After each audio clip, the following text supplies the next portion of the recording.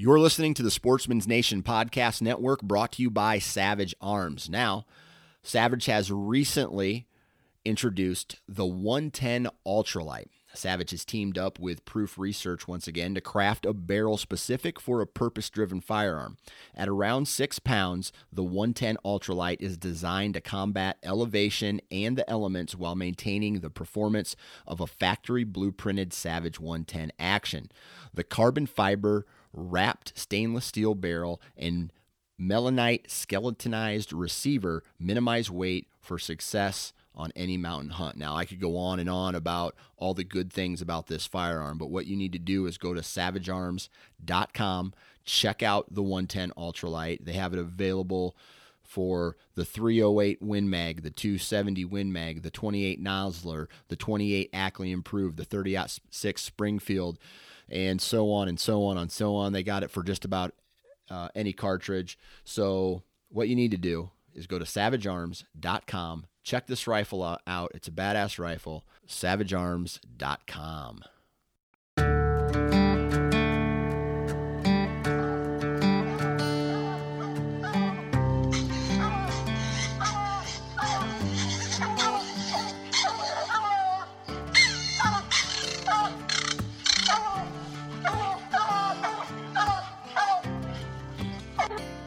This is the Houndsman XP Podcast.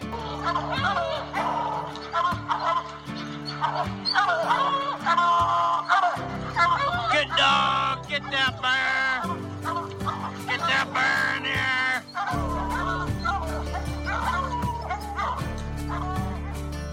The here. original podcast for the complete Houndsman. Look at your toe to go, Justin Heights. We're gonna get him. We're gonna get him. The podcast that represents our lifestyle of extreme performance. Get up there. Get him. Get him. Yeah, good boy. Good boy, Ranger. Uniting houndsmen across the globe, from east to west, north to south. You know, if you're going to catch a cat or a lion, you know, you have to have teamwork. We take you to the wildest places on earth. Yeah, so how many days a week can you spend in Medak? As much as I can, to be honest with you. Anytime that I get, I'm out there. Join us for every heart-pounding adventure on Houndsman XP. I'll tell you like I tell everyone else, I'm going to hunt whether you're here or not, so you might as well be here.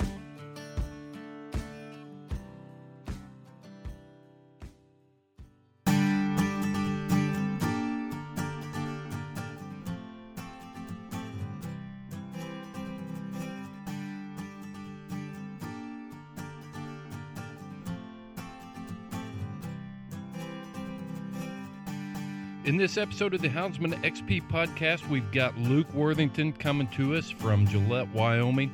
I am still in the Houndsman XP Mobile Command Center from coming at you live from Kalispell, Montana. Still up here doing some work, but I did take some time to get with Luke Worthington. And Luke is an employee on a huge ranch in northeast Wyoming. And we're going to sit down and you're going to hear right away the energy that Luke Worthington has for life in general, but also, more importantly, he has a high extreme attitude about his hounds. They are with him all the time. They go to work with him. He spends a lot of time with them. Man, we're going to hear how Luke uses his hounds on the ranch, and you're going to really enjoy this conversation with Luke. I mean, he's a guy that's just high energy and would be a guy that I think anybody would love to go share some time with in the mountains, chasing bobcats and lions. And he's versatile with his hounds. He's using them for coon hunting. And just wait. You'll have fun with this conversation. Before we get there, we want to talk to you about Patreon. Patreon is our way of generating funds to keep the podcast on the air. And we have all kinds of cool stuff over there, from tailgate talks, they're like mini podcasts, to pro tips and videos and articles. And we also offer our Patreon supporters, and that was a really loud bong right there that I don't know that I'm going to be able to edit out. But, hey, we're going to send you codes for products like Paws Are Protected. Paws Are Protected. Build your pack from the ground up. Precondition those feet. Keep them in shape. Your dogs are going to be able to hunt more every day, and they're going to have tough feet and feet that can handle the rough conditions that we send our hounds into. So Paws Are Protected. Build your pack from the ground up. Also want to shout out to Big Frig. Big Frig is a premier cooler company. Check them out. We're going to be posting links soon where you can buy Houndsman XP merchandise right from the Big Frig site. You can order a cooler with our logo on the top. You can order tumblers with our logo on them, and we're going to be posting that up for you real soon. But do your homework now. Go check out Big Frig and their Badlands Series cooler line. We also want to give a shout out to Phone Scope and Scoped Industries, Pyro Putty. All those products are available to you at Scoped Industries. So check out Phone Scope. It's a way for you to hook up your phone to a spotting scope or binoculars and get some outstanding photos and record your hunts. Check out Stickbow Outdoors at stickbow.com. Bart Hogg is down there in Virginia. He's hitting it hard right now with his hounds, bear hunting, and just getting after it down there. Extreme performance in Virginia.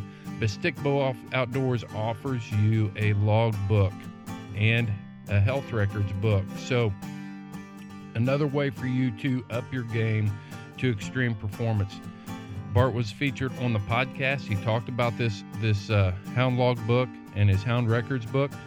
And if you're going to be in this thing, you got to do it smart. If you're going to be extreme, you got to track the progress. You got to be honest with yourself, and you can do that by logging your hunts using Stickbow Outdoors Hound Log. Check them out at stickbow.com. If you're a Patreon member, you're going to get a code for 20% off of that product. So join us on Patreon. We're going to hook you up.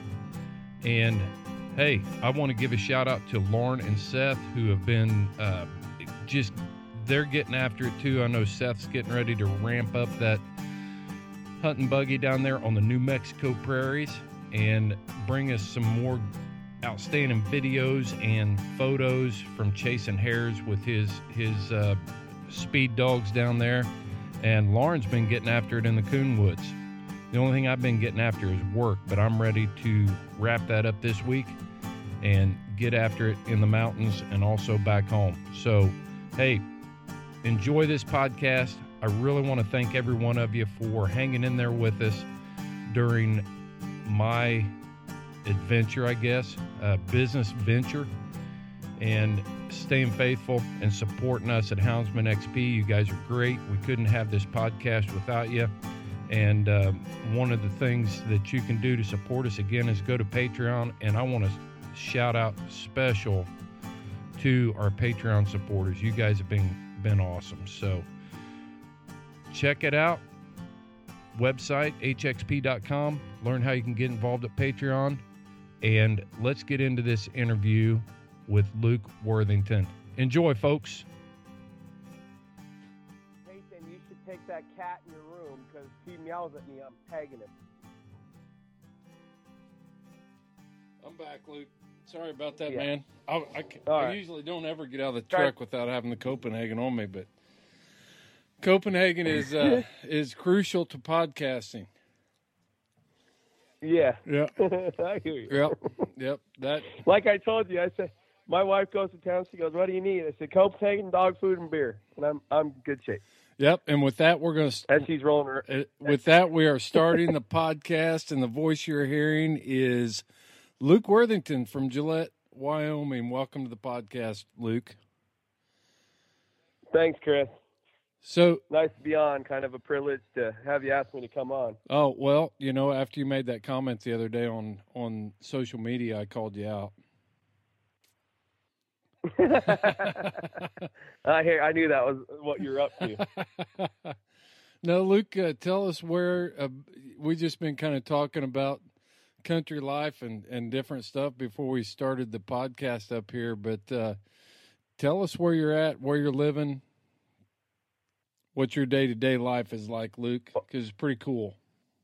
Well, I live in northeastern Wyoming between Gillette and Buffalo, Wyoming. I'm a hired man for a ranch out here and punch cows and chase sheep and hunt and run my dog. That's not all I do. Yeah. Yep. So that area right up, Kill a lot of coyotes. you're in prime Go ahead, Kip. you're in prime coyote country right there. We are, man. It's there's a lot of them. There's a lot to be had out here for them coyotes. That's for dang sure. Especially if I'm working for half cattle and half a sheep operation, and we're constantly on them coyotes, and they'll devastate a sheep herd. It's a big deal where we're at. Yeah. Do you have black bears up in that country? Nope, no bears. Usually, we've had lions come through in town and stuff, but it's a pretty seldom thing that happens around here. We have just a lot of coyotes and some bobcats. Yeah. So, You that's about it for predators and coons.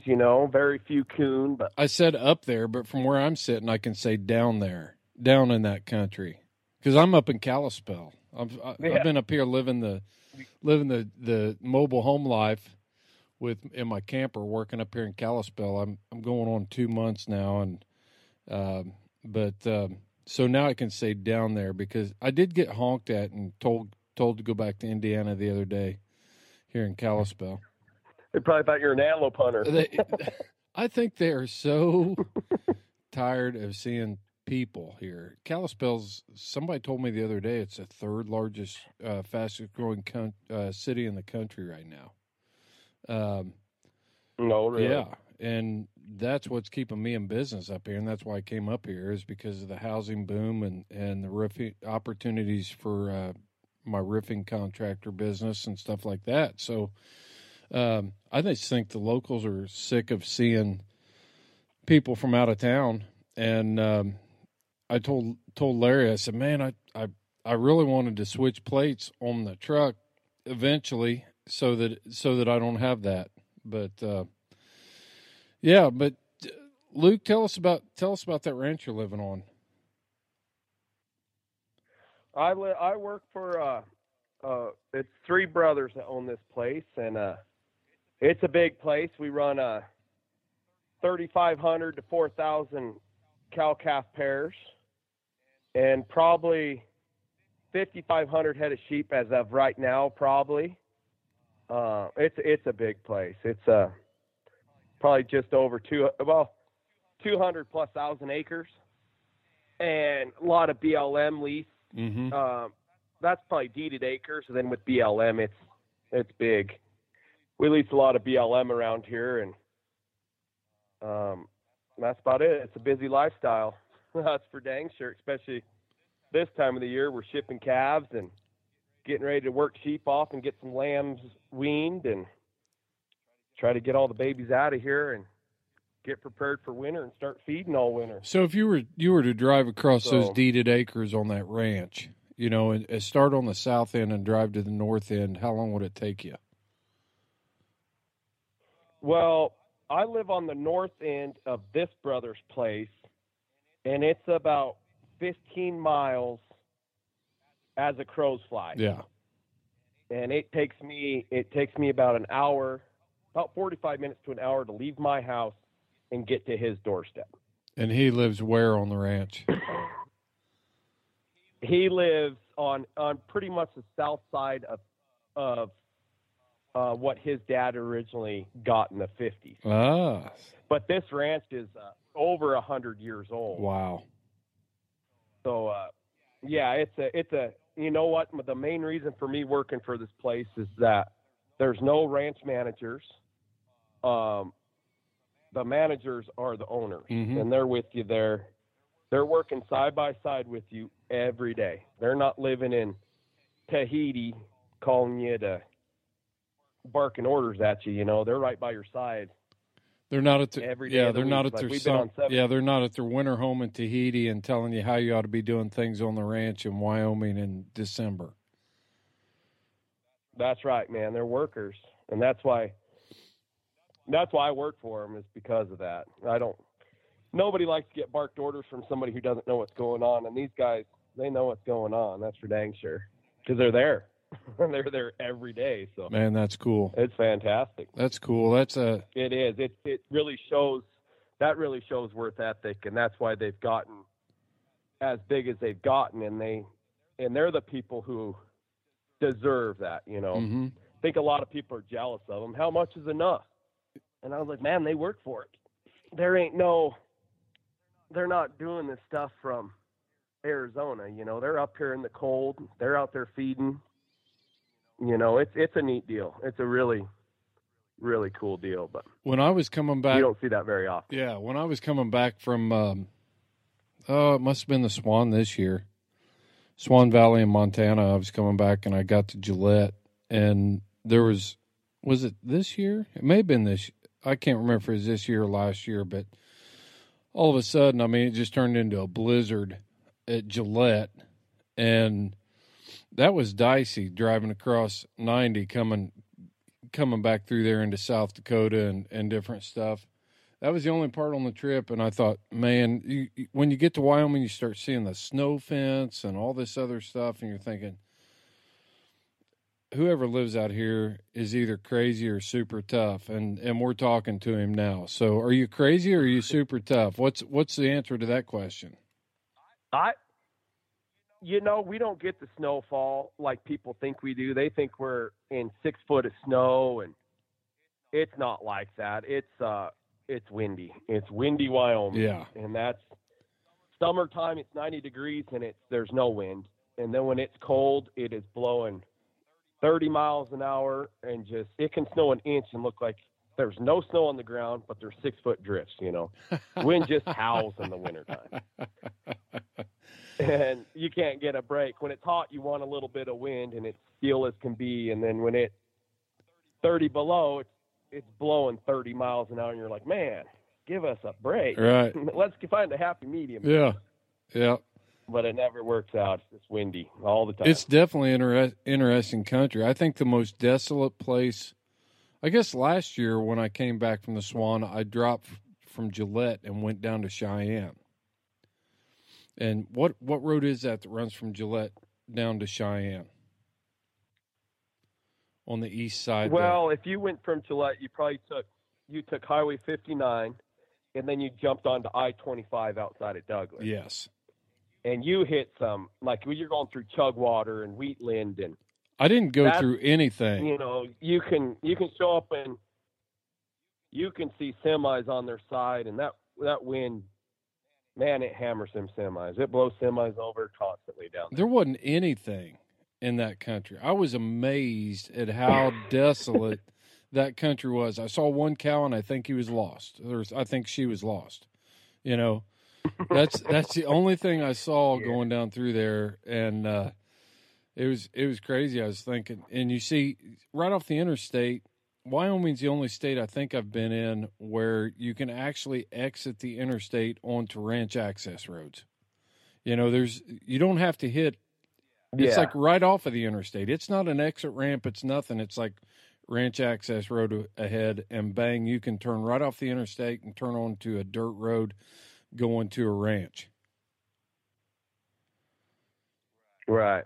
It's wild. I think it's wild country for sure. I love it because you can go 80 miles and not hit a town. That's pretty rare nowadays. Is Wyoming's, even going through Montana, you can hit a town about every 36, 40 miles, Yep. you know. Wyoming, you can cover some ground and not hit. There's not, like between Gillette and, you hit Gillette and then right heading towards Cheyenne.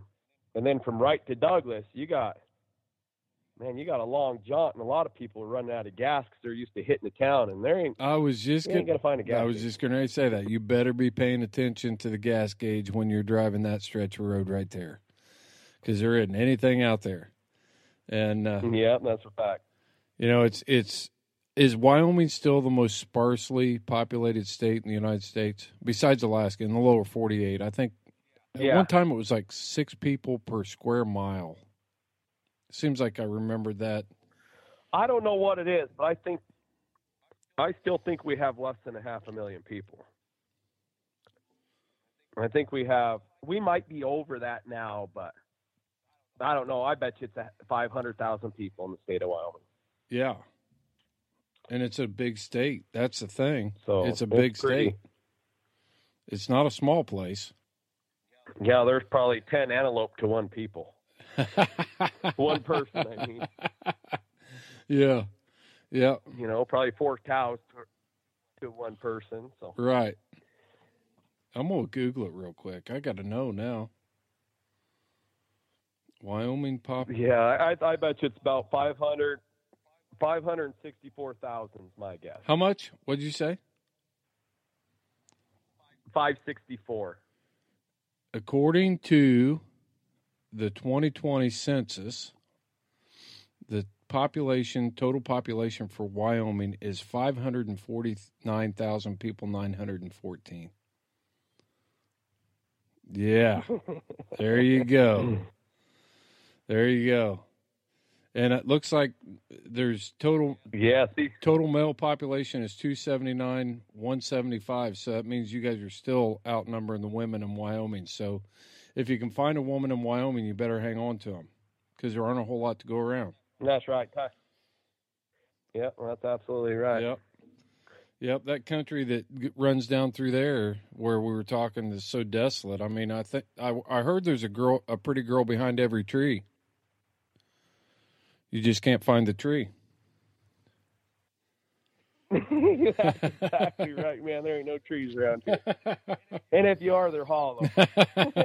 So, I was looking behind. Yeah. Broken down old cotton. Yeah. Yeah. Well, hey, let's talk about hounds and what you're doing with hounds out there in that country, because it sounds like, are you using the hounds for? First off, let's just start off with what kind of hounds you got and what got you into hounds, and we'll just have a general discussion about that, Luke. I've seen you on social media, and you know, I've talked to you a few times. We've messaged back and forth and stuff, and but talk to us about Luke Worthington, the houndsman. Okay, well, I bought a hound, about 9 years ago, and he was a big old school black and tan. Yeah. And do you remember? I tried training him, and I was actually living in town at this time. I grew up on this ranch, and when I was a kid, and then I left because I was pipeline welding, and that was a lot of traveling and stuff. Well, we had a house there in Gillette, and I went and bought this old school black and tan. Me and my daughter actually went and picked this dog up. He cost $100. Yeah.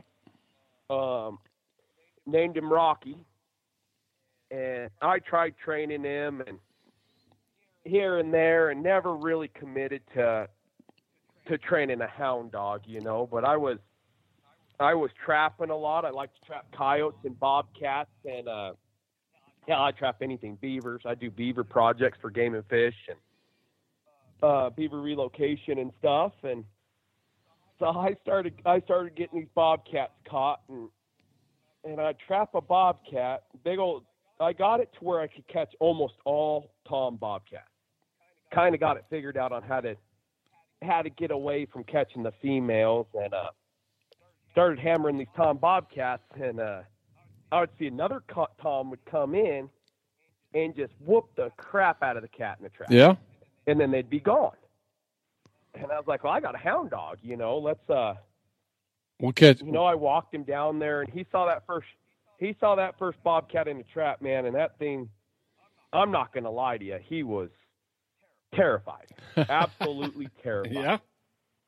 You know, kind of cowering up, and I'm like, you're a wimp, you know, which wasn't the dog's fault. If I would have him nowadays, I believe he would have been a brute, you know, because he was just kind of an ornery old black and tan. But I started getting him away. I wouldn't show him the trap or the cat in the trap, but I'd find them traps that would come in and get that cat that I was trapping. And then pretty soon he was catching them. That other cat that come in, he'd go out there and catch it. And I was like, wow, this is pretty cool. What made him transition from being afraid? Most of them were. What made him? I think that it was. Chris, I can't tell you. He would trail anything. Yeah. And it was that cat in the trap. I think just had him spooked. But I would walk him out to just the tracks, and sure enough, I came home one day and I told my wife Abby. I said I caught this one. There was tracks leaving, so I put that black and tan on there, and I said he caught it. Did he catch? And I shot it. I shot it with a .22 pistol. Catch it on the ground. What? He would catch it on the ground, or he'd ledge it, or he baited up. Yeah. Yep, baited up. Yeah, it was on a ledge. It was kind of on an embankment, and he was kind of on the edge of it, but he's keeping his distance. He didn't. Dogs I have now, man, you talk about a vet wreck. Yeah. But he was keeping his distance, and and I was like, yeah, hell of a job, and I'd get it shot, and I'd have to hang on to him, a little gun shy, and did that a couple times, and then he kind of trail up coons and never really went strictly coon hunting. You know what I mean? Right. Never just like got the dog out and went coon hunting. It was always kind of like a trap line dog. And then a few years later, we were offered this place to move back out here, and we made the move, and I just started piling up the hounds. It was, and I found an ad in the paper.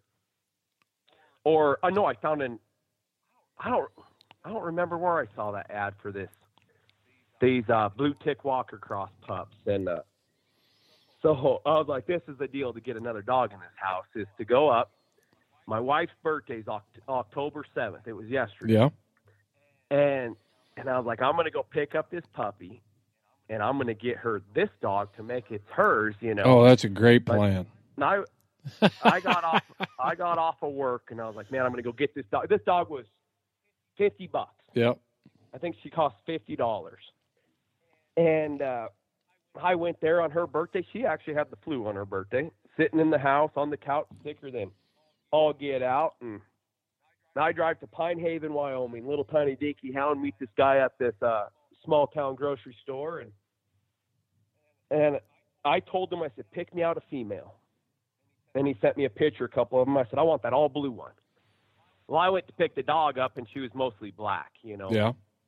Not the dog that I picked out over the picture. Of course not. She was, I was hooked on blue ticks, man. As soon as I got that dog in the truck, I was like, I like this blue tick. Yeah. So she was half blue tick, half Walker, and got her home, gave her to my wife. And,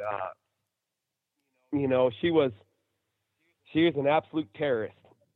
She was let's stop. Out of control. Before we get into talking about this dog, Go what was ahead. your wife's reaction to getting a hound dog pup for her birthday? I've got to know this part. No, she loves him, man. If I could give one hound guy a quick tip. There you go. If your wife don't like your dog, you have a big freaking problem. I have a good buddy I hunted with, and he got rid of all his dogs because of his wife. And if your wife doesn't approve of it, you got to get something figured out. So if your wife ain't supporting you, you probably ain't going to do very good. So what you're not gonna saying get is much time hunting. you need to get a new wife. Yeah, that's what I'm saying. Don't get rid of your dog. Just go trade in the wife. As my wife's sitting here shaking her head going, you don't know what you just said. I would say the same. If my wife, no, that's my wife has heard the same thing. So I'm not sure that my wife would be as graceful about getting a hound pup, because this is usually my MO. Okay, so when the kids were small, it's like, oh, well, I'll take the kids and let them pick out a puppy. Well, my wife already knew that game. She was like, yeah, you went and got the kids a puppy Yeah. for you to hunt. Yeah, I get it. And she's got me all figured out. So, yeah, I'm sorry. Go ahead and resume your story there, Luke. So I went in and I went to that small town, got this blue tick, brought it back. My wife's throwing up on the couch, and I gave her this little blue tick pup, and that pup just curls up with her. Oh, yeah. And cuddles with her all day. And she goes, I love her. We end up naming her Lizzie.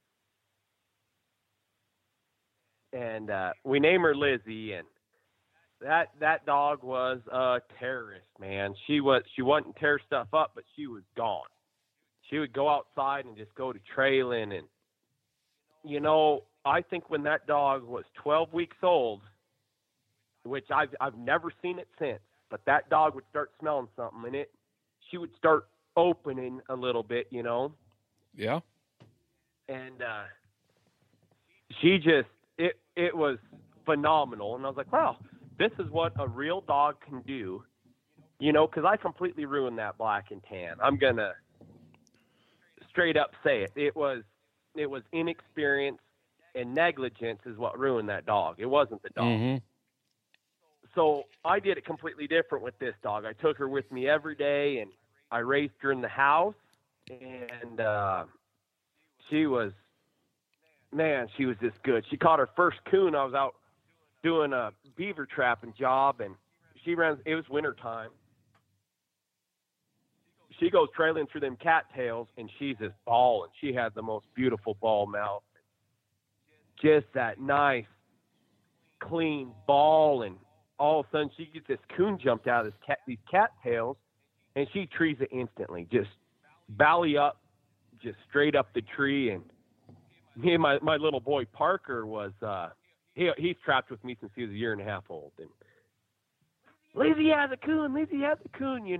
And went and I was like, we got to shoot it out. So I shot it out, and she went to, as soon as it hit the ground, she jumped back, and I think it was 6 or 7 months old, and she went to pulling hair on that thing, and I threw it up there on a down tree and took a picture with her and my little boy. And since that day, that dog was even a bigger terrorist, Yeah. She was out hunting. She's like, okay, I got this figured out. And then by the time she was, before she was a year old, she was out there catching. I'd take her coon hunt, run these river bottoms and creek bottoms. We weren't catching coons. You would, that one year I hunted 2 times a week, all spring, all summer, into the fall, and I caught 6 raccoons. That's how slim the coons were. Wow. Well, she treats 7 bobcats that summer. She was just pounding them things, and I'm like, she would take off through the hills, and then she'd have a bobcat caught, and I was like, man, this is really impressive. Yeah. Because it's summertime, it's hot, and she was just hammering them cats. And so winter comes on, and by now I have another blue tick pup, and I got this old black and tan, this high tan, black and tan female dog. It's a Finnish dog that I bought from some guy, and you know how that goes. You buy a puppy, you can get a Finnish dog for the same price. so I was a sucker to all that stuff, and I went and got another blue tick pup and bought that high tan and threw her in there, and she was a coon hunter, man. That dog, if she opened, she was always chopped, but if she opened up, you knew what it was. Yeah. You're like, oh yeah, she has a coon, but that blue female would take it over, and she was so fast, and must have been the walk take it runner, over right? and usually get it put up, and I don't know what it was, but ever since that dog was a pup, she was looking up.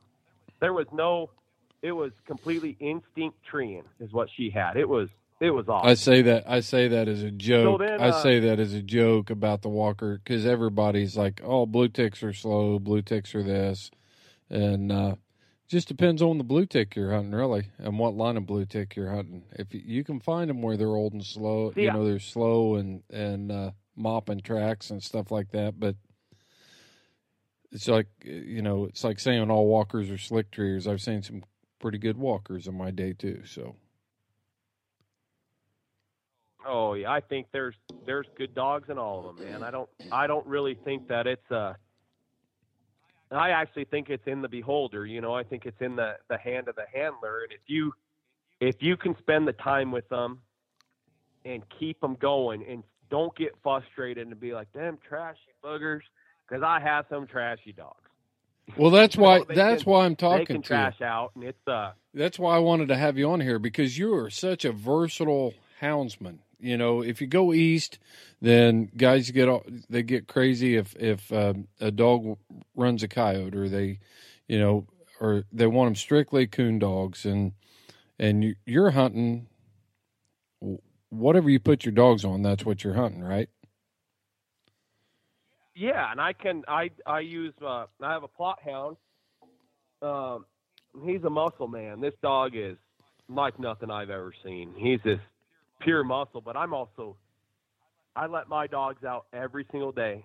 When I come home, I let them out for at least 2 hours a day. I throw collars on them, and I kick them out, and I do my stuff. I do my chores or come in and eat dinner with the family and stuff, and I just let them run. Yeah. And because I was having a problem with roading them, trying to get them exercise. All them old guys say, oh, you need to road them. You need to get in your pickup or four-wheeler, whatever, and push them, make them go 4 to 6 miles a day. That'll keep them in shape. Well, you go blind hunting, and them dogs are covering country, and we got places where you can get around road to road, and I'd jump in the pickup and take off, and then I'd have 6 hounds chasing me down. And I was like, what is going on? They were so used to me roading them that when that pickup started, they're like, okay, let's go. He wants us to chase him. Yeah. Or he wants us to run with him. Right. So I quit doing that. I quit roading dogs. And it was one of them learning curves, for me. And that's kind of what I figured out. I know there's guys that are going to send us hate mail over that, but that's just something I found out with my dog. Yeah. That spending that time on a four-wheeler and pickup, they relied on it because they're like, I'm going to go where you're going. Mm-hmm. So I quit doing that, and now I'm just free casting them and say, go have fun, go chase stuff, go catch something. And we have a feral cat issue around these parts. Yeah. They can catch some feral cats, and it's great. Hell, it's great for them. Yeah. Get out there and get trailing in them creek bottoms, and like days like this, it was 90-something degrees. Well, that's not true. It was 88 degrees today. Wow. And they can go out there and they'll grind at it in the evenings, and they'll tree. And if they stay treed for a little while, I'll go down there and check, and I'll come home and my wife Abby, she goes, what'd they have? I said, they had a feral cat.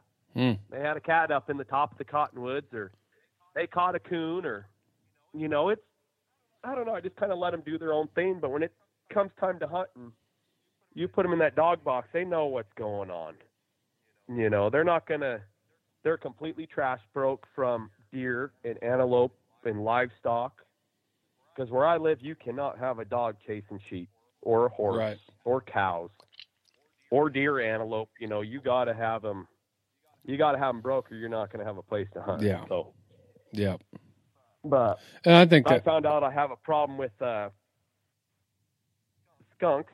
Skunks are a big issue here. Porcupines are a big issue, which my wife's glaring at me now because we just got back from the vet today. Oh, you had a porcupine catch, huh? Because of them dang porcupines. Yep. Oh, man. It's, yesterday I was up at 5 o'clock in the morning. We shipped a bunch of calves yesterday, and I had to be there early to get them in the corrals, and I was up at 5, out the door at 5:45, and I was driving down the county roads last night in the dark, and I come around the bend, and I see a coon dive into the grass, because just our roads have grass. Nothing else has grass. Right. And I was like, I'm going to go home, and I'm going to go home and eat dinner with the family and stuff. And I said, I'm going to grab them dogs because I know exactly where it crossed. I was like, I'm going to go dump these dogs on that coon. I said, we'll get them caught. And I told my wife, I said, I'll be back in 20 minutes. 20 minutes, I'll be back. So I load dogs up and go out there, and I'm within about 20 yards where I saw that coon, quotation marks, diving in the grass. Went out there and dumped them dogs, and I had my youngest pup opened up. And I looked at them other dogs and hunt them up. Boom, they were gone. They were trailing single file line, and I heard they were kind of chopping. And I was like, oh, no. Then they go up this embankment. I pull out a spotlight, and this embankment's 50, 60 foot tall, and I see something fall off of it. And I thought it was my youngest dog, Maggie. And so I sprinted down there as fast as I could, and it's a damn porcupine. Ooh. And I'm shocking dogs and yelling at them, and I only had 2 of my males get them,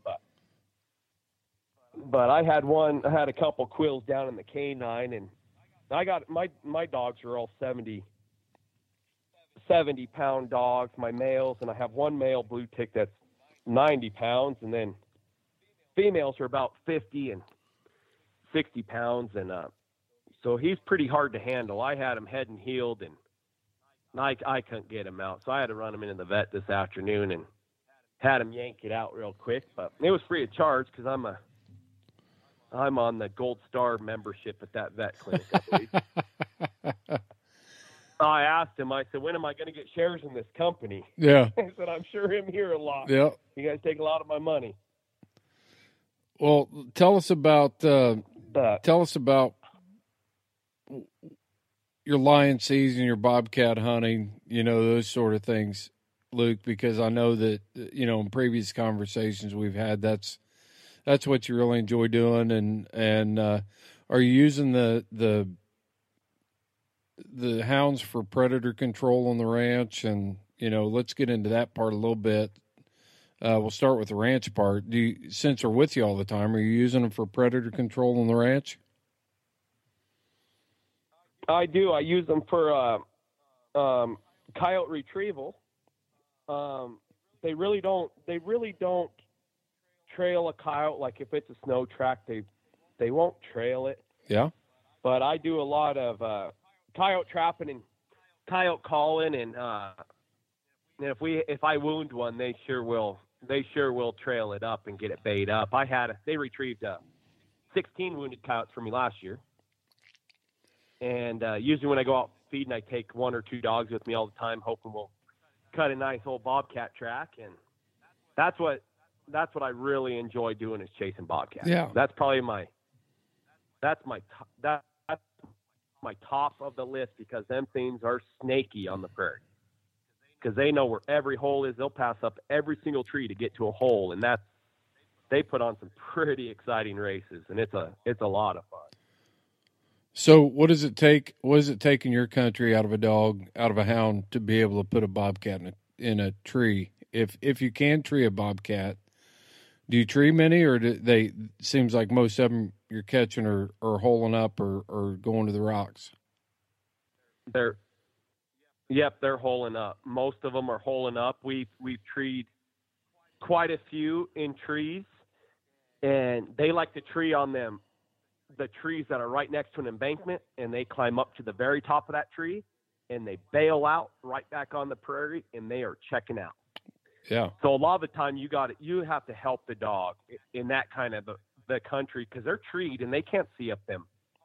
We have ponderosas out here in Juniper in some of these draws, and and they know it went up it, and but a lot of them cats will climb up to the top and jump across. They'll get back on them flats and they'll be booking it. Yeah. And they ain't stopping because they know that country and they know where them holes are at. Yeah. So they'll put a heck of a race on. So if you get it's a lot of fun. If you get dogs treed and you get in there and you see there's not a bobcat in the tree, then what's the next thing you do? As soon as I have figured out now, if they're treed, I come up above it. Mm-hmm. Because most of the time they're next to a steep hill. So I'm coming in through the top, because if it's going to jump, it's jumping to them dogs. Yeah. And then they're going to put so much pressure on it, it's going to do something. It's going to go right back up a tree, or it's going to bay up in the sagebrush. Yeah.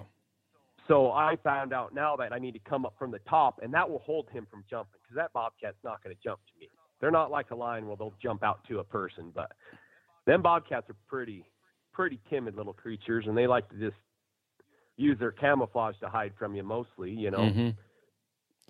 So that's what I learned to do, and not many of them will jump down into them dogs. Right. So So you can hold them in a tree. that seems to work out pretty good for getting them. So if you circle around and you come in from that tree high, you've learned that you can hold the bobcats in the tree that way. That's interesting. Absolutely. Cool. Yep. Yeah, because they know they live there 24/7. You Yep. know, they know how to get away from stuff. Yeah. So that's just what I figured out, and a lot of people disagree with that. You know, like, you're going to push them out, but I promise you, if they jump down to them dogs, that cat's coming home with me. Right. Right. How many hounds at a time are you hunting on You know, you got bobcat? I hunt all my dogs together all the time. How many is that? What's your count? I have 5 right now. Okay. I have 5. Yep. You got one plot. What else you got? I got a plot. If you ain't got Harold's High Lonesome. If you ain't got a plot, you ain't got a lot. We'll just get that out there right now. Right? Everybody needs to have one plot in their pack. If you ain't got a plot in your pack, man, you're missing a lot of excitement. Because them things are made for endurance, man. They can run with there ain't nothing like them plots, man. They have more endurance than any of them dogs. Yeah. He's just he's a powerhouse, and you know, he's a completely silent dog. That plot is silent, and his name's Hank. And if you hear Hank open up, he saw whatever he's chasing. And when Hank opens up, he's going to be the first dog to that tree every single time. But he's completely silent, and as soon as it's on the jump, you'll hear him just boom, and then it's treed. Because he was that close to it, and he's pretty neat. A lot of people don't like that silent dog, but he's the only one in the pack that's silent, you know? Right. So he's running with a bunch of blue ticks. So yeah, you know how that goes. Yep. So, and then I have 2 pups that were out of that female Lizzie I was telling you about. Okay. I bred her to a English male, and I got 10 pups out of that deal. And I sold 3 to a guy who works for the Wyoming Game and Fish, and I sold 1 to probably one of the best lion hunters I know in the state, and that would be Aaron Curlin. He took one. He took a red tick pup that dropped out of there. Yeah.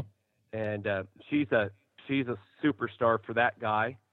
And I sold, I gave my I have a really skittish pup, super timid dog. I gave him away to my sister-in-law and brother-in-law. And then they have that as a house pet.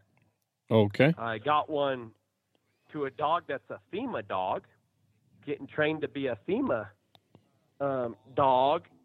And then I have one I sold to a guy in South Dakota for a shed hunting dog. Really? So it was pretty wild. And then I kept 2 pups, kept the prettiest dang blue tick dog that was in there. His name's Cash. He's that 93-pounder freak of nature hound that I have. And then the female pup, we actually found her outside dead on the ice.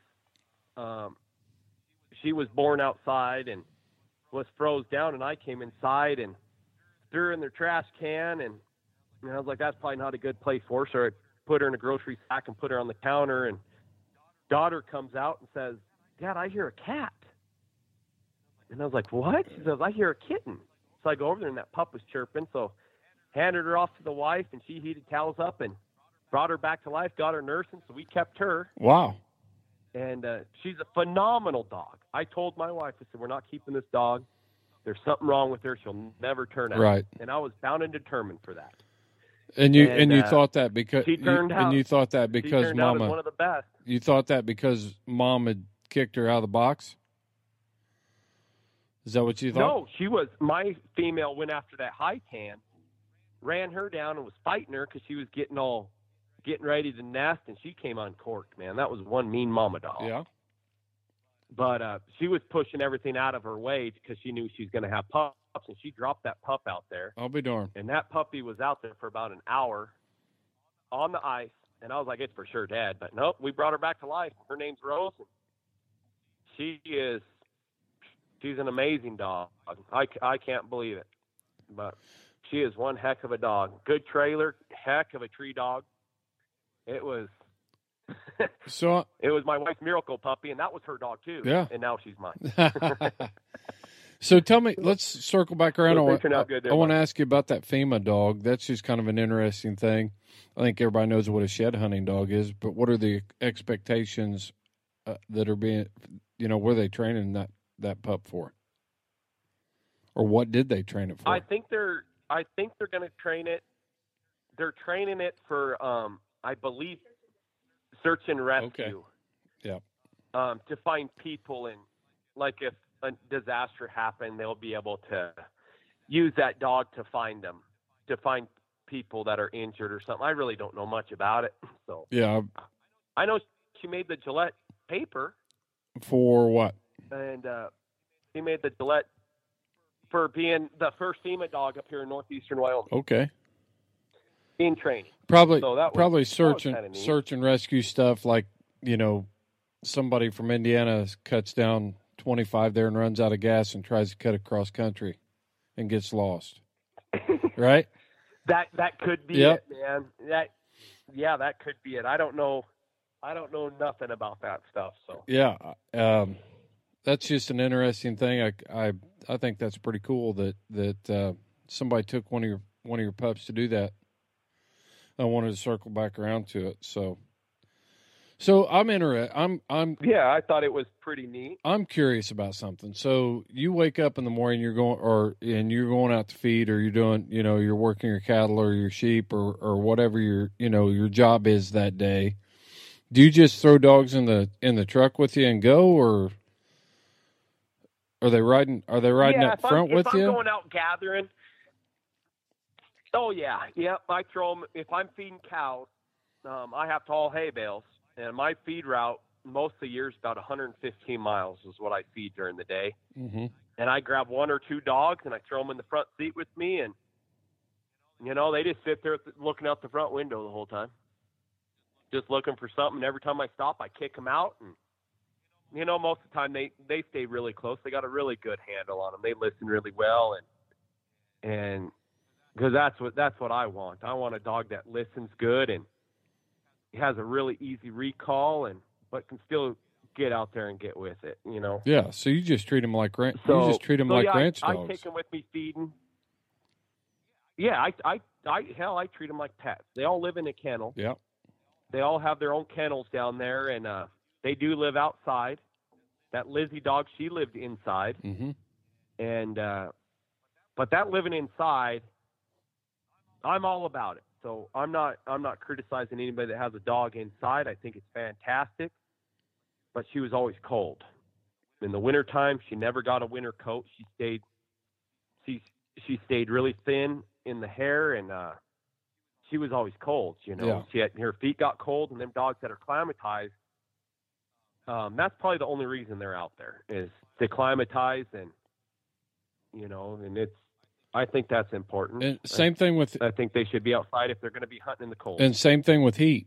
You let a dog lay around in the air conditioner all the time, and then you take them out when it's hot. They're gonna be more prone to overheating, as well. I believe. Yep, that's exactly right. It's I don't have a thing against raising puppies in the house and things like that, but eventually that dog's got to learn its place. And there's nothing wrong.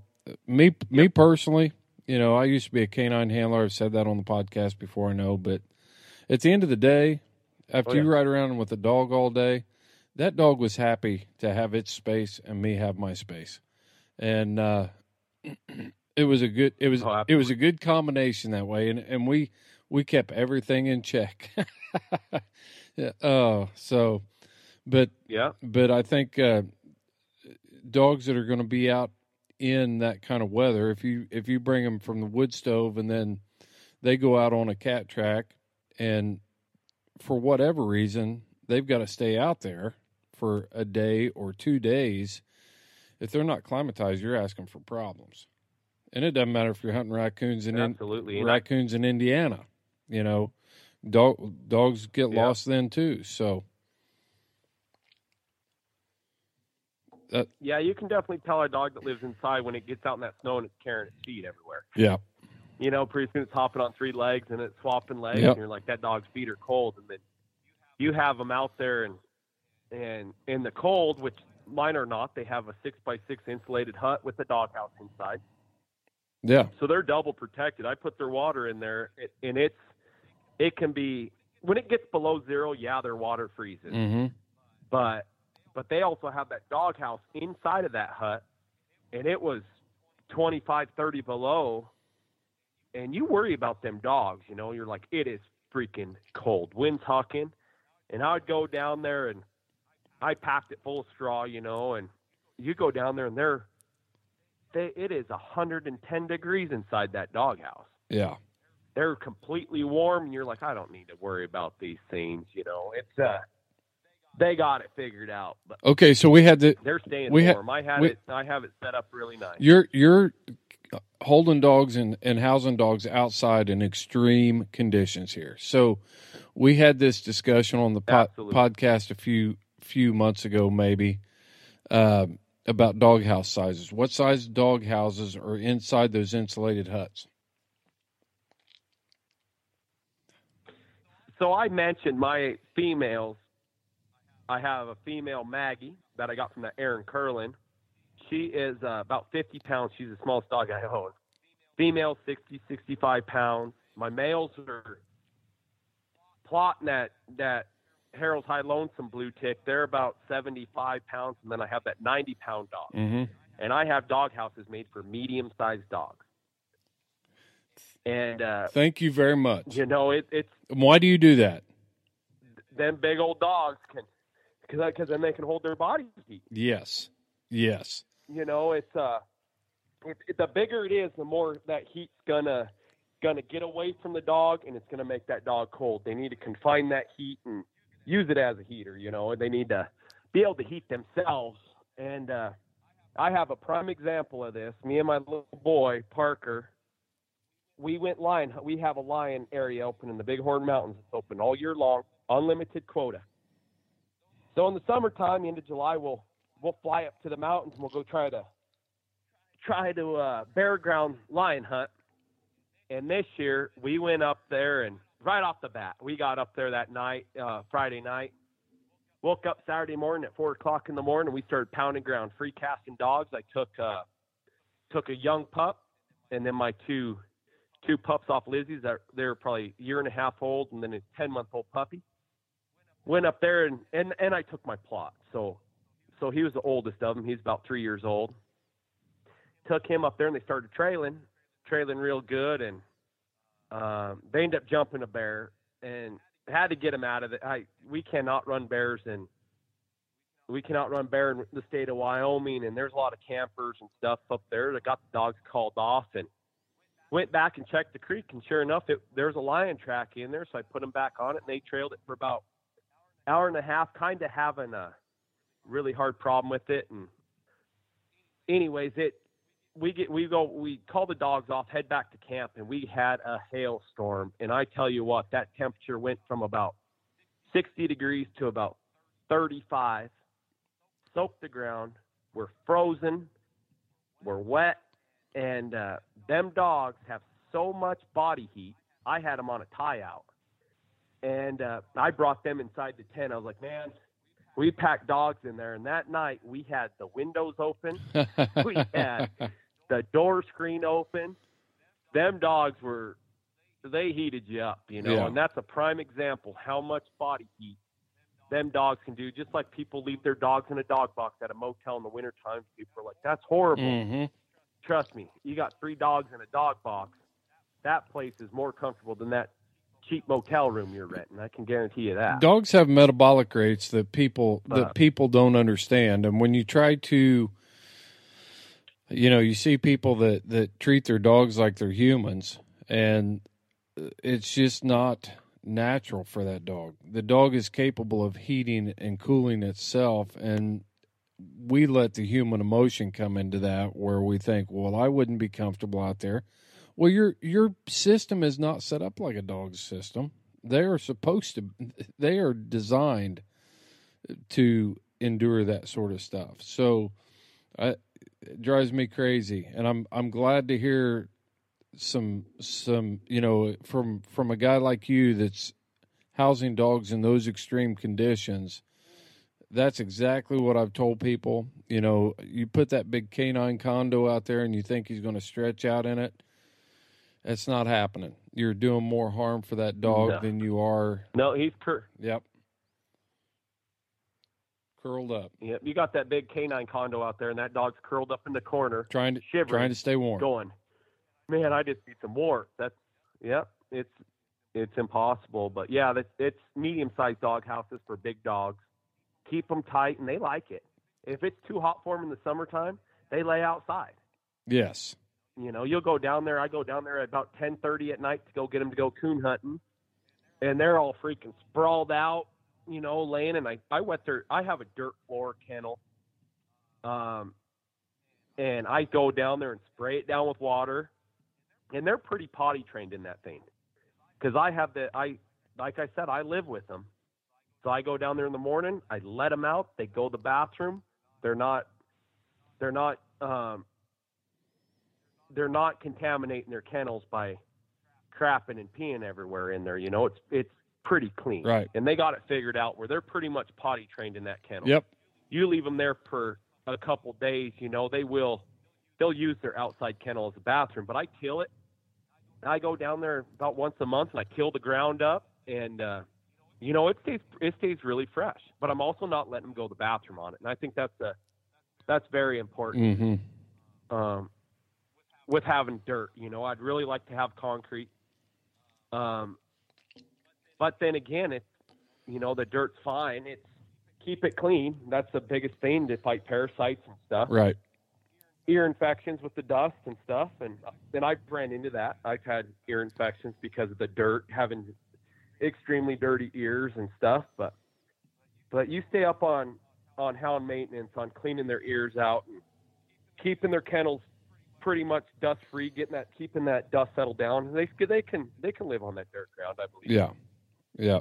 Well, your ground's a little bit different there than I've noticed out here in Montana. Completely different ground. You put water on this ground, you can put a lot of water on this ground, and it just soaks it up. If you put a lot of water on the ground where I'm at, then you get mud, and you get, serious mud. Springtime is just muddy, and the dog's feet get soft in it and stuff. So depending on where you live and the soil composition you have, makes a big difference on that for sure. Yeah, our soil is, if we get an inch of rain, it just runs off. Yeah. If we got an inch of rain, we got a flood. Yeah. Our ground just don't take the water. Yeah. But it's hard ground, a lot of bentonite, really slimy, nasty. It rains, a couple tenths of an inch, and you're slipping around like you're in the gumbo in Louisiana. You're just like, my gosh, this is a nasty mess. You can't stay on the road. Yeah, some of these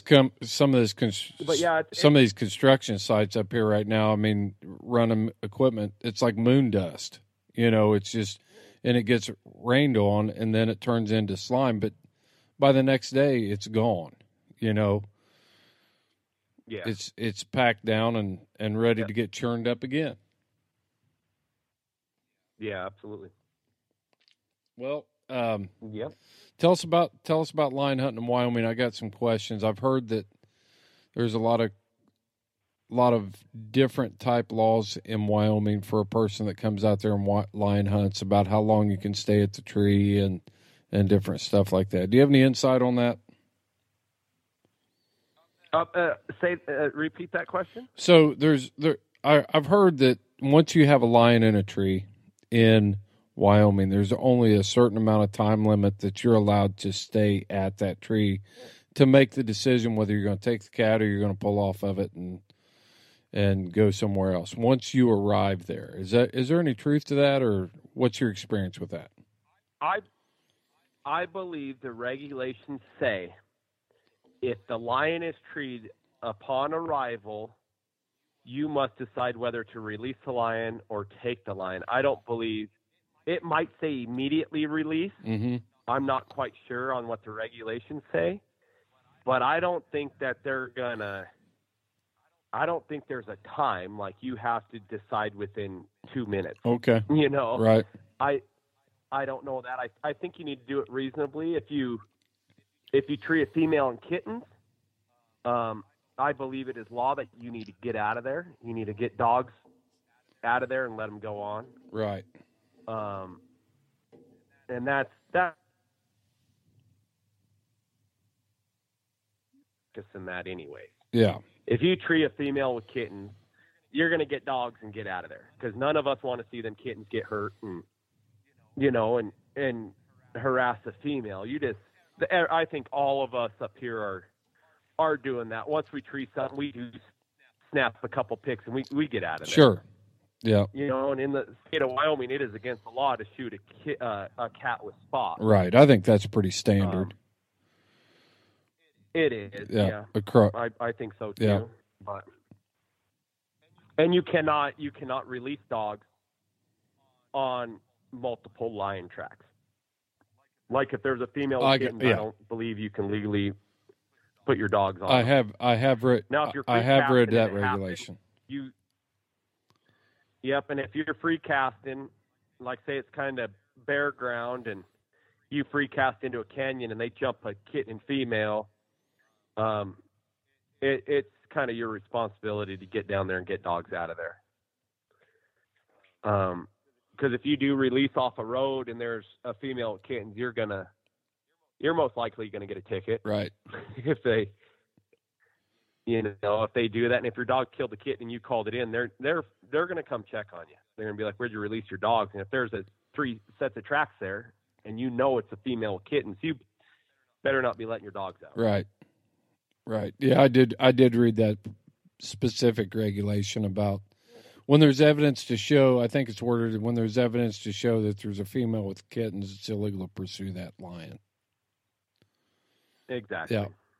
You said it a whole heck of a lot better than I did. Yeah. Well, that's the legal side. You know, that's just the legal experience on that. So, yep.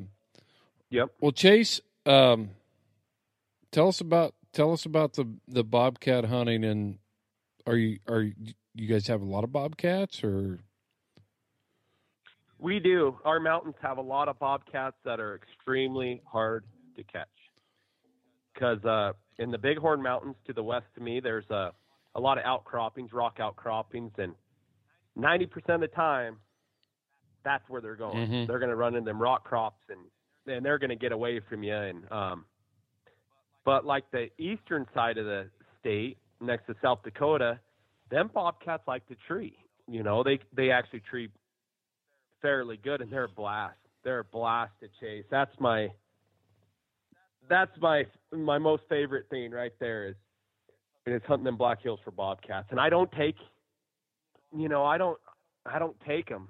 I take a few, and I get a big Tom, I'm going to take him. But you can run young cats, you can run females. It doesn't matter. It's an unlimited amount of bobcats you can kill in the state of Wyoming. So I think it's up to the hunters that be selective, because it's worth it. Yeah. You're not gonna make any money or whatever, because like I said, I grew up in the trapping world, and everybody wants bobcats. But I said, when you're catching kittens, why catch a cat you can't sell when you can go out there and catch 5 coyotes? Go catch them coyotes. They're worth more money than them baby bobcats. What is a western? Keep them big old. What's a western Wyoming coyote bringing now on the market? I killed 102 coyotes last year from November till March. And that's trapping and hunting, shooting them off my feed grounds. I shot a lot out of the pickup, shooting them off them calving grounds, and they really don't hurt our cows. They're not calf killers. Yeah. they will kill calves, but you release a dog into the middle of our cows, your dog better be fast because them cows are going to hunt them down. You know, that's just a Western cow. Yeah. They're ornery. And so, yeah, they go out there and they'll follow them. They go get up there on the feeding grounds where them cows are calving, and they love eating that afterbirth. You know, they'll be out there Sure. stomping on that stuff or stillborn, you know, and, man, that's a heck of a good place to pull up and get you some coyote shot. But anyways, back to your question, it was last year, my first sale of furs, I averaged over $90 a piece for them coyotes, and that's put up. That's skin, fleshed, and put up. And the second, you know, once that Corona stuff started coming on, hearing rumor about it, that hurt the fur market, and then it dropped it down to about 75. Right. Is what I averaged at second sale, but that's the highest price coyotes I've ever sold. And of course, that's an average. Sure. Which for an average price, that's awesome. Yep. Because I was selling, there was some that would go for $150, and then some that would go for $40. You know, and them $40 coyotes will kill an average. Yeah. Same with the cats. We'd love to hit $40 coyotes in the East. You just don't. Yeah, $40 is a good price for a coyote in the from the East, for sure. Yeah, and then I have the benefit also of my boss is a pilot. His wife is a commercial pilot. His son's a commercial pilot, and we have a helicopter, and we do a lot of flying for the county predator, and I get a gun for him quite often, and we gun a lot of coyotes, and that's a good day picking coyotes up there. I bet. And I like to use them dogs for that too. Because you can wound one, and them dogs will get it found. That plot's really good at it. So are you flying them? He's a really. What's that? Do you fly them with you? Nope. I leave them in the truck. Oh, okay. I leave them in the truck or go home and get him. Yeah. Okay. So a lot of the time I just go, if I have a problem, I'll go back the next day, and that dog can pick up that blood. You know, that blood's pretty strong, and that's mostly what he's trailing is that blood, and you can get him found pretty easy. Yeah. So what's your average bobcat race? We're kind of jumping around here, but we were talking about bobcats, and I sidetracked you on coyotes. I apologize for that. So what's your average length of race on a bobcat out there? Oh man, it could be a layup. It could just be a dump them and tree it. You know, it could be a 30-second deal. It can be a 10-minute deal. Or last year, that Lizzie dog and this Chaka dog, I cut him out on a track at about 7:45, around there, 7:45, 8 o'clock. And we did not get that bobcat jumped until afternoon, probably about 12:30 or so. Wow. They jumped it, and them old blue ticks grinded it, and they were shocked. So I went back and got a plot and a couple pups and dumped them in front of them, and that plot's the one that caught him, and it took us 6 hours to catch him. After he was jumped, or from the time he? No, that was start to finish. Gotcha. And that's probably the longest.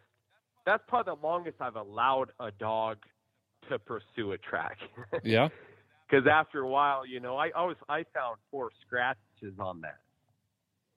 You know, where I knew it was a tom, and he was scratching, and we were in his hunting ground, so them dogs are sitting there doing circles, right? Just barely moving, and I can tell every rock pile. He went from this rock pile to that one to that juniper tree, and it was just. So I was trying to help him out. I walked with him and got ahead of him, and I'd call him over here and get it going. And then I just constantly walked with them and helped him out because it was a hard track. Yeah. And we actually got one that morning before that, and it took 30 minutes. Right at daylight, I found a little bobcat track to the point where you knew it was a smaller cat, and I ran it anyways. We holed it up, and I could have reached in there and grabbed her, you know. It was a small cat, and I just called them off, and we went and found another one. And that was the longest race I've probably ever allowed the dogs to pursue. Yeah. But That's still most of them, I would say, it takes you a couple hours on the prairie to get one jumped and get it caught if you do catch it. But like I told you the other day, it's not. My percentage per catching is not very good. And everybody's like, "You catching 80%?" And I was like, "No." I said, I say out on the prairie, I'll catch 40% of the tracks I put them on. And that's just because of the cold trailing, and our winter is snow at night, and by 9:30 or 10, it's going to melt off. Yeah. You know, it's just that different. And once that snow melts, that them dogs are done. You know, they're having a hard time, and they can maybe track the shade patches, but that's about it. Yep, that makes perfect sense. Makes perfect sense. Yeah. Well, Luke, we've been rolling here for a good conversation, and if you got anything you want to tell the Houndsman XP world before we wrap this thing up?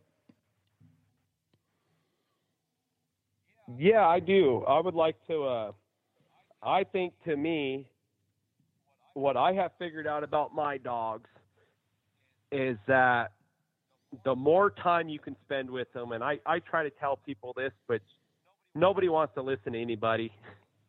No, you know, take it for what it is, but I believe every minute you spend with that dog is training time. Every single second you're with that dog, you're training that dog. No matter if it's good habits, bad habits, whatever you do with that dog is 100% training.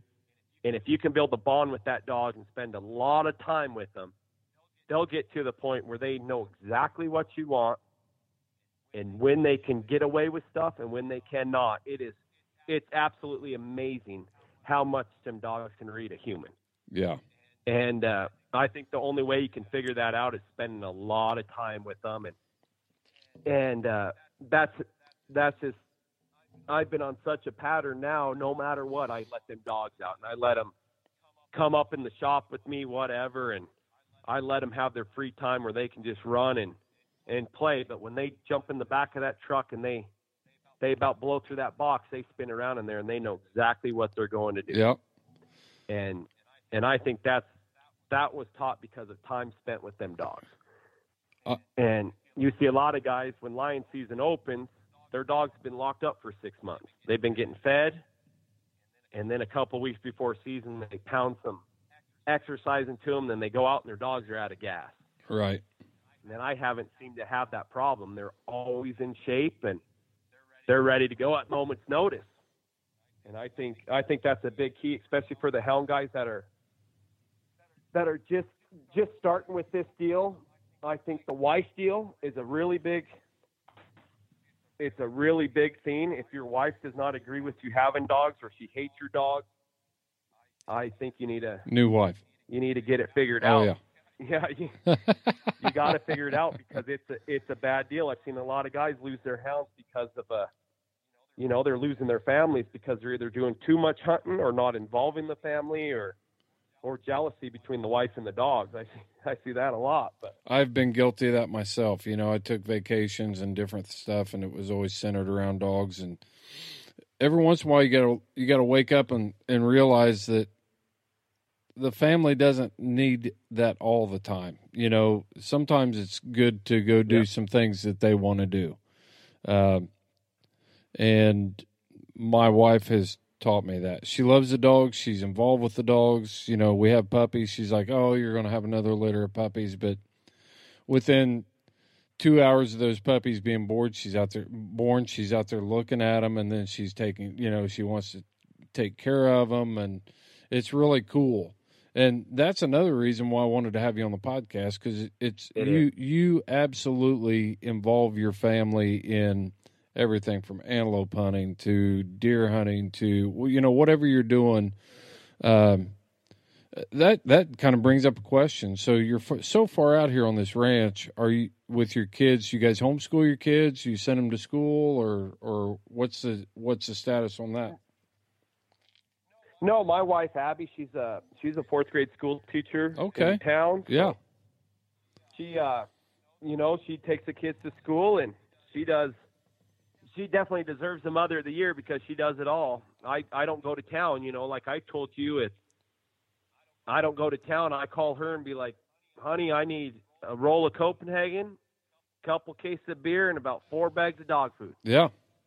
She's like, you're going to have to come to town sometime. I was like, not if you keep bringing me dog food, Copenhagen, and beer. I'm good. I'm absolutely good. Yeah. Oh, But it's, man. Nope, kids go to public school, and my little boy Parker, and he's a 9-year-old, and Peyton, she's an 11-year-old, and the only reason that girl got hunter safety is because she wanted to kill a turkey. She didn't want nothing else to do with anything. She's like, I need hunter safety because I'm going to kill a turkey. Yeah. I was like, perfect. So we went and got it. She got the biggest turkey on the place, man. It was fantastic. Oh, that's cool. That's cool. But it is that hunting. I've hunted a lot, and I love chasing mule deer with a bow and spotting, stalking antelope with a bow. That's a feat in itself because that's tough. Yes, it is. And I did it with my recurve this year, which I was super. I did not kill my buck with the recurve, but I did get both my does with the recurve, and that was a lot of fun. 3 So I had to grab the compound out to shoot the buck this year. But. 3 antelope limit out there, huh? Oh no, you can. In my area, I can get 2 bucks, and I can get 4 does. No kidding. Antelope, and then I can get a buck, a general deer, and I can usually get 2 doe tags also. Mm-hmm. So it's pretty. How do you find time to work? Can fill a freezer. It's after work, man. That's how I do it. It's after work and weekends that's why I don't rifle hunt, because October's 7 days a week and it's busy. Yeah.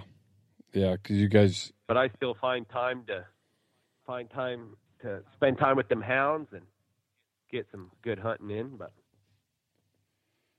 Well, Chase. It's all about managing your time. That's I right. guess. That's right. Prioritizing. You work when it's time to work. You hunt when you can, and try to get your work done early so you can hunt more. That's right. And like this year, me and my little boy wanted to do a son and dad trip because that little boy hunts with me. If I have them hounds in the truck, he's sitting in that pickup. That's cool. And, and he really enjoys it. And of course, he has to be the gunner. Right. So, we don't kill our coons. I was pretty lucky this year. I got into a hot spot of coons, and this was probably my best year coon hunting. And I caught over 50 coons, and we shot 5 of them. And my boss was like, "You're not killing them coons?" I was like, no. I was like, if I kill them, I have nowhere to hunt. Right. And so I'm tired of driving to other states to go coon hunting or on the other side of the mountain and begging people to let me go run coons. And so when we have them here, I'm going to keep them. So, What's he say? So it's What's he say about it? Is he good with it? And me and him, oh yeah, he don't. Yeah, them coons ain't going to hurt nothing. We're running culture around here. No farm. So yeah, they're not going to hurt nothing out here. All they're going to eat is mine. Right. Our creeks don't have crawfish in them, or Yeah. I think that, and we have some bullhead in our creeks, and Uh-huh. Well, good stuff. You're cutting out on me a little bit, Luke. I don't know what's going on with our connection here, but we'll have to edit this part out. okay. Oh, there you are. You're back. You're back, Luke. Can you Yep. Can you hear me? Can you hear me now? Yes, I can. We'll do a little fancy editing on that part. All right, perfect. But Luke, I just want to tell you I appreciate you jumping on the podcast with us tonight and letting the houndsmen across the United States get to know you and taking us to an interesting part of the world, Northeast Wyoming. It's not some place that a lot of people think about hounds and houndsmen a lot, but I know that just from following you on social media that you got it going on out there. I wanted to talk to you about that pack of hounds, and I think it's just a lot of good stuff there. So I really appreciate you coming on. All right. Yeah, I appreciate you inviting me on, and it was a pleasure. It was a good talk. So You bet, Luke. Hey, so I really appreciate it. yep, stay in touch, and until I get through that country and we can turn hounds loose together, you follow your hounds and I'll follow mine.